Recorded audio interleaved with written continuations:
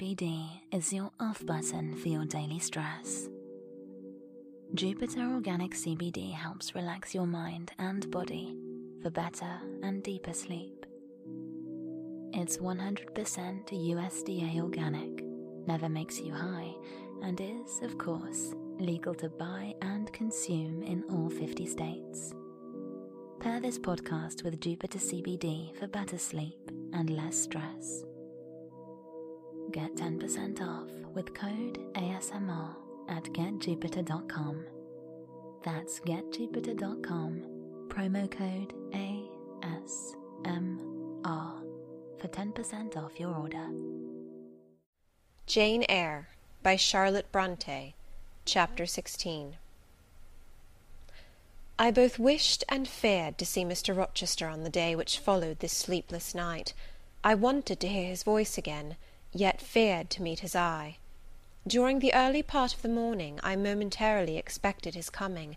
He was not in the frequent habit of entering the schoolroom, but he did step in for a few minutes sometimes, and I had the impression that he was sure to visit it that day. But the morning passed just as usual. Nothing happened to interrupt the quiet course of Adele's studies.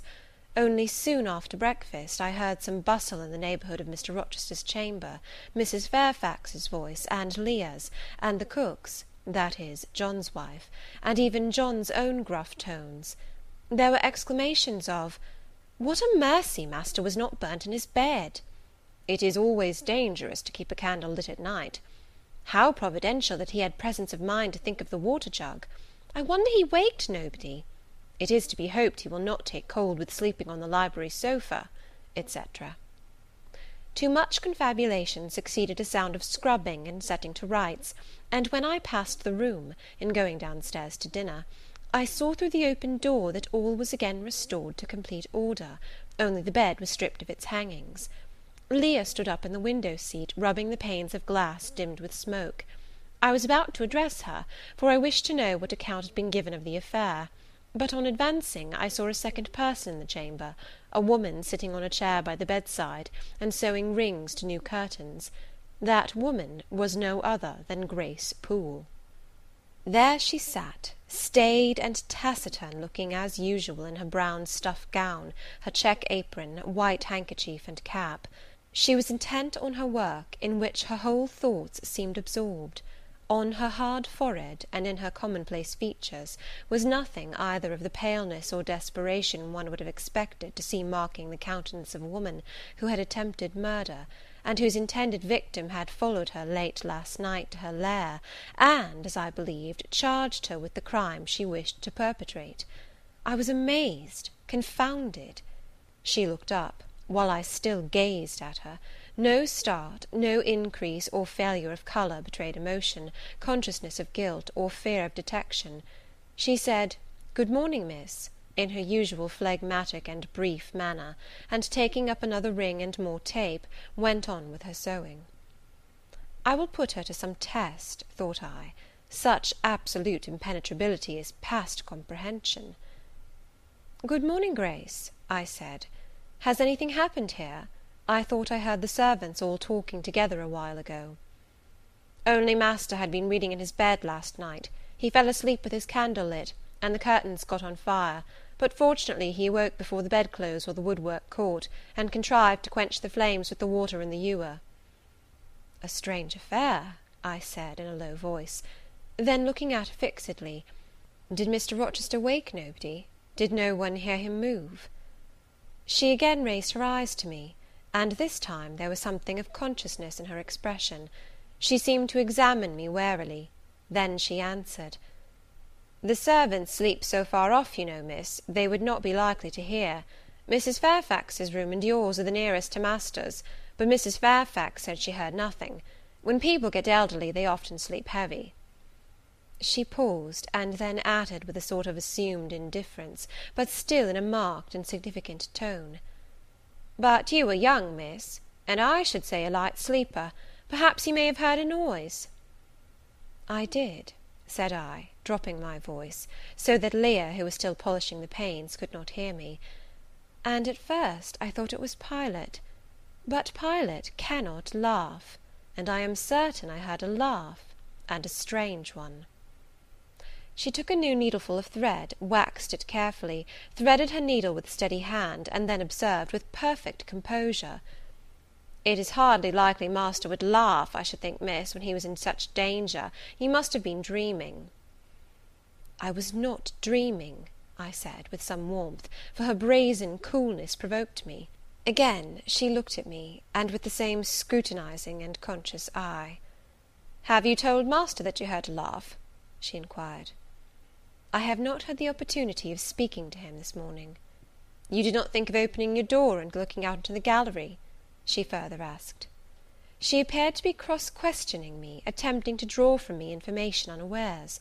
The idea struck me that if she discovered I knew or suspected her guilt, she would be playing some of her malignant pranks on me. I thought it advisable to be on my guard.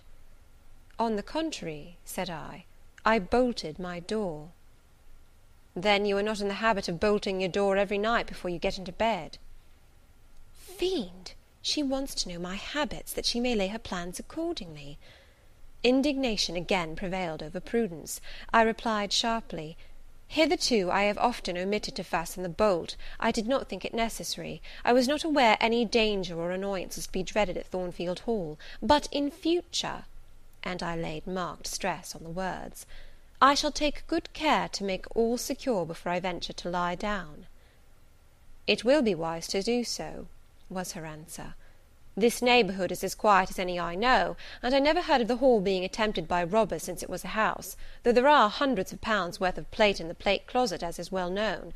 And you see, for such a large house, there are very few servants, because master has never lived here much, and when he does come, being a bachelor, he needs little waiting on. But I always think it best to err on the safe side. A door is soon fastened, and it is well to have a drawn bolt between one and any mischief that may be about. A deal of people, miss, are for trusting all to Providence, but I say Providence will not dispense with the means, though he often blesses them when they are used discreetly." And here she closed her harangue, a long one for her, and uttered with the demureness of a Quakeress. I still stood absolutely dumbfounded at what appeared to be her miraculous self-possession and most inscrutable hypocrisy, when the cook entered. "Mrs. Poole," said she, addressing Grace, "the servants' dinner will soon be ready. Will you come down?" "No, just put my pint of porter and a bit of pudding on a tray, and I'll carry it upstairs." "You'll have some meat?" "Just a morsel, and a taste of cheese, that's all." "And the sago?" "Never mind it at present. I shall be coming down before tea time. I'll make it myself." The cook here turned to me, saying that Mrs. Fairfax was waiting for me, so I departed. I hardly heard Mrs. Fairfax's account of the curtain conflagration during dinner, so much was I occupied in puzzling my brains over the enigmatical character of Grace Poole, and still more in pondering the problem of her position at Thornfield, and questioning why she had not been given into custody that morning, or at the very least dismissed from her master's service. He had almost as much as declared his conviction of her criminality last night. What mysterious cause withheld him from accusing her? Why had he enjoined me, too, to secrecy? It was strange. A bold, vindictive, and haughty gentleman seemed somehow in the power of one of the meanest of his dependents; so much in her power, that even when she lifted her hand against his life, he dared not openly charge her with the attempt, much less punish her for it. Had Grace been young and handsome, I should have been tempted to think that tenderer feelings than prudence or fear influenced Mr. Rochester in her behalf; but, hard favoured and matronly as she was, the idea could not be admitted. Yet, I reflected, she has been young once; her youth would be contemporary with her master's. Mrs. Fairfax told me once she had lived here many years. I don't think she can ever have been pretty; but for aught I know, she may possess originality and strength of character to compensate for the want of personal advantages. Mr. Rochester is an amateur of the decided and eccentric. Grace is eccentric, at least.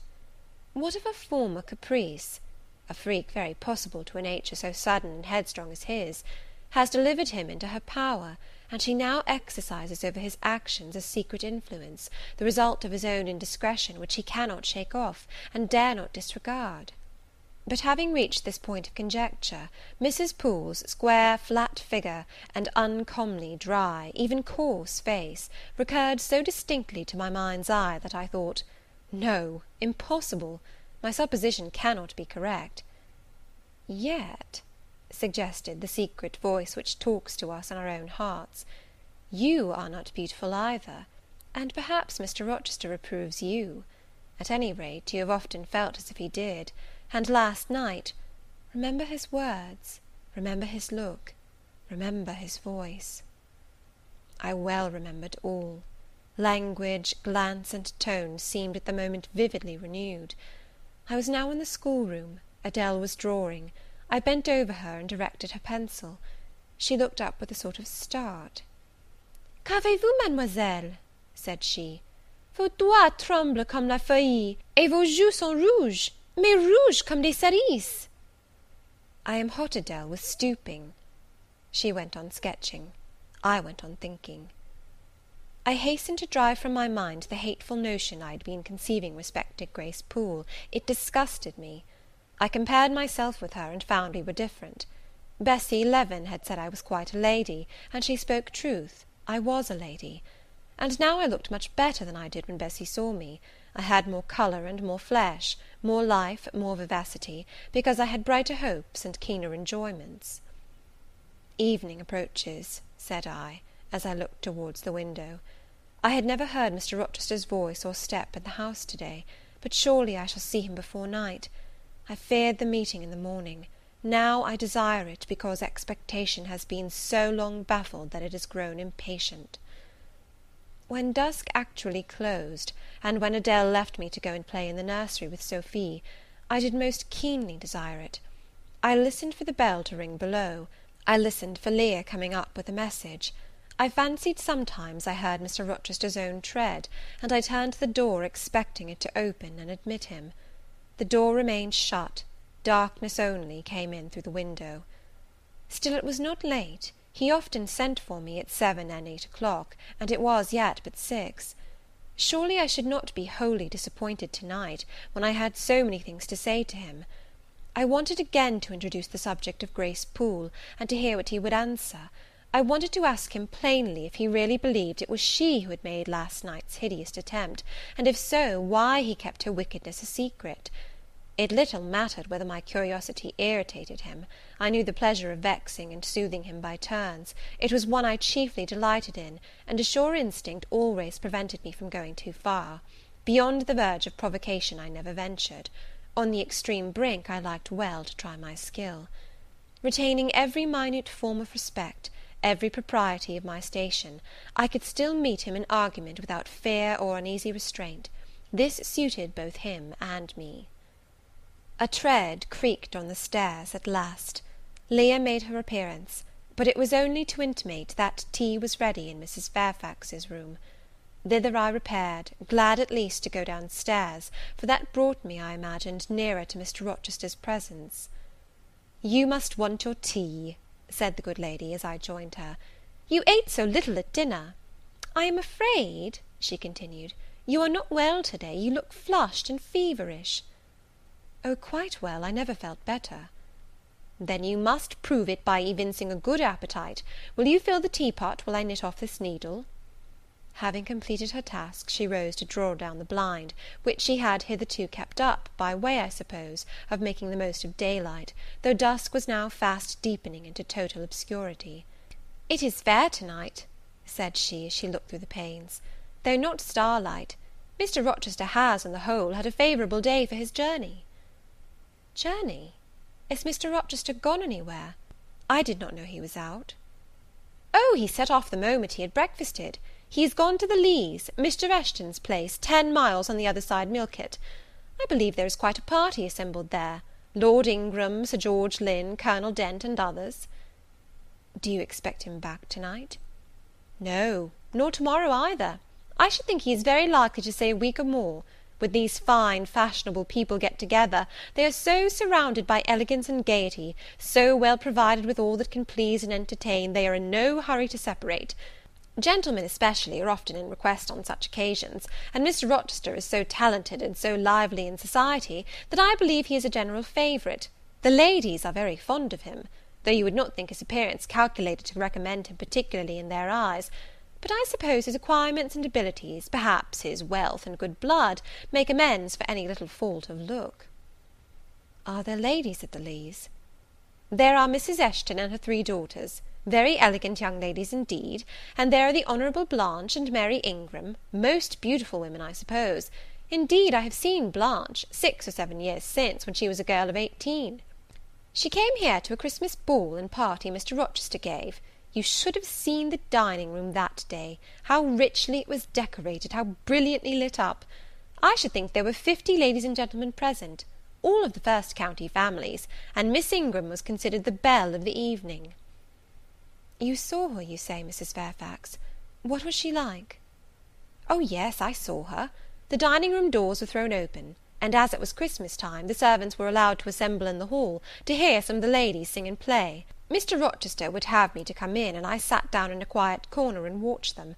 I never saw a most splendid scene. The ladies were magnificently dressed. Most of them, at least most of the younger ones, looked handsome, but Miss Ingram was certainly the queen."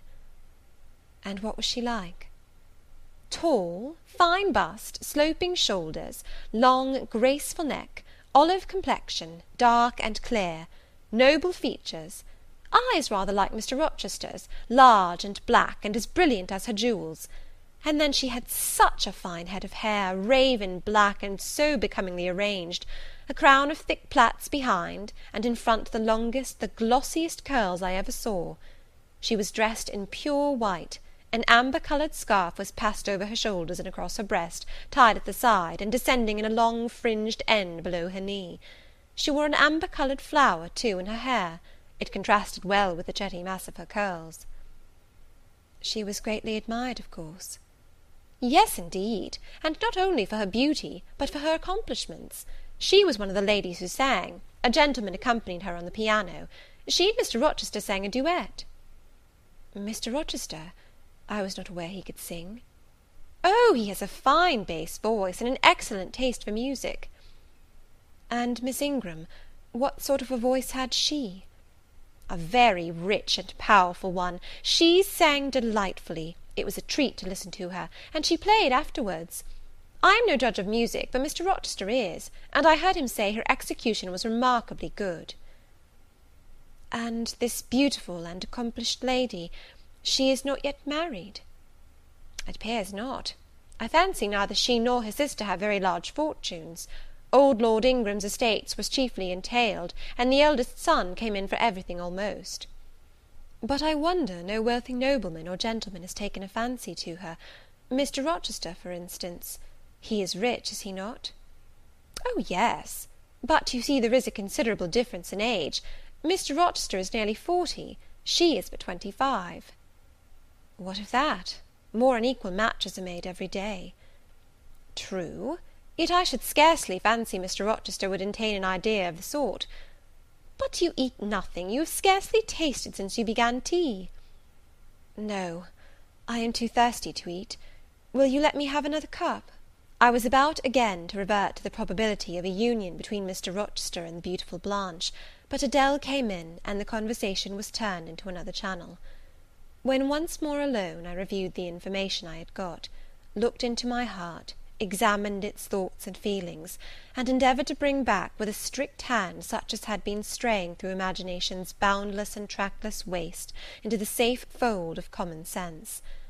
Arraigned at my own bar, memory, having given her evidence of the hopes, wishes, sentiments I had been cherishing since last night, of the general state of mind in which I had indulged for nearly a fortnight past, reason having come forward and told, in her own quiet way, a plain, unvarnished tale, showing how I had rejected the real and rabidly devoured the ideal, I pronounced judgment to this effect: that a greater fool than Jane Eyre had never breathed the breath of life, that a more fantastic idiot had never surfeited herself on sweet lies, and swallowed poison as if it were nectar.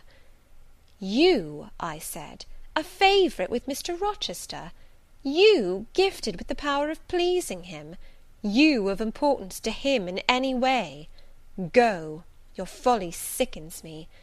and you have derived pleasure from occasional tokens of preference, equivocal tokens shown by a gentleman of family and a man of the world to a dependent and a novice. How dared you? Poor stupid dupe! Could not even self-interest make you wiser? You repeated to yourself this morning the brief scene of last night. Cover your face and be ashamed. He said something in praise of your eyes, did he? Blind puppy! Open their bleared lids, and look on your own accursed senselessness. It does good to no woman to be flattered by her superior, who cannot possibly intend to marry her; and it is madness in all women to let a secret love kindle within them, which, if unreturned and unknown, must devour the life that feeds it, and, if discovered and responded to, must lead, ignis fatuus like, into miry wilds whence there is no extrication. Listen, then, Jane Eyre, to your sentence. To-morrow, place the glass before you, and draw in chalk your own picture, faithfully, without softening one defect, omit no harsh line, smooth away no displeasing irregularity, write under it, Portrait of a Governess, disconnected, poor, and plain. Afterwards, take a piece of smooth ivory, you have one prepared in your drawing box, take your palette, mix your freshest, finest, clearest tints, choose your most delicate camel hair pencils, delineate carefully the loveliest face you can imagine, paint it in your softest shades and sweetest lines, according to the description given by Mrs. Fairfax of Blanche Ingram. Remember the raven ringlets, the oriental eye. What, you revert to Mr. Rochester as a model? Order, no snivel, no sentiment, no regret. I will endure only sense and resolution. Recall the august yet harmonious lineaments, the Grecian neck and bust. Let the round and dazzling arm be visible, and the delicate hand. Omit neither diamond ring nor gold bracelet. Portray faithfully the attire, aerial lace and glistening satin, graceful scarf and golden rose. Call it Blanche, an accomplished lady of rank. Whenever, in future, you should chance to fancy Mr. Rochester thinks well of you, take out these two pictures and compare them. Say, Mr. Rochester might probably win that noble lady's love, if he chose to strive for it. Is it likely he would waste a serious thought on this indigent and insignificant plebeian? I'll do it, I resolved; and having framed this determination, I grew calm and fell asleep. I kept my word. An hour or two sufficed to sketch my own portrait in crayons, and in less than a fortnight I had completed an ivory miniature of an imaginary Blanche Ingram. It looked a lovely face enough, and when compared with the real head in chalk, the contrast was as great as self-control could desire. I derived benefit from the task. It had kept my head and hands employed, and had given force and fixedness to the new impressions I wished to stamp indelibly on my heart. Ere long, I had reason to congratulate myself on the course of wholesome discipline to which I had thus forced my feelings to submit. Thanks to it, I was able to meet subsequent occurrences with a decent calm, which, had they found me unprepared, I should probably have been unequal to maintain, even externally. Chapter 17.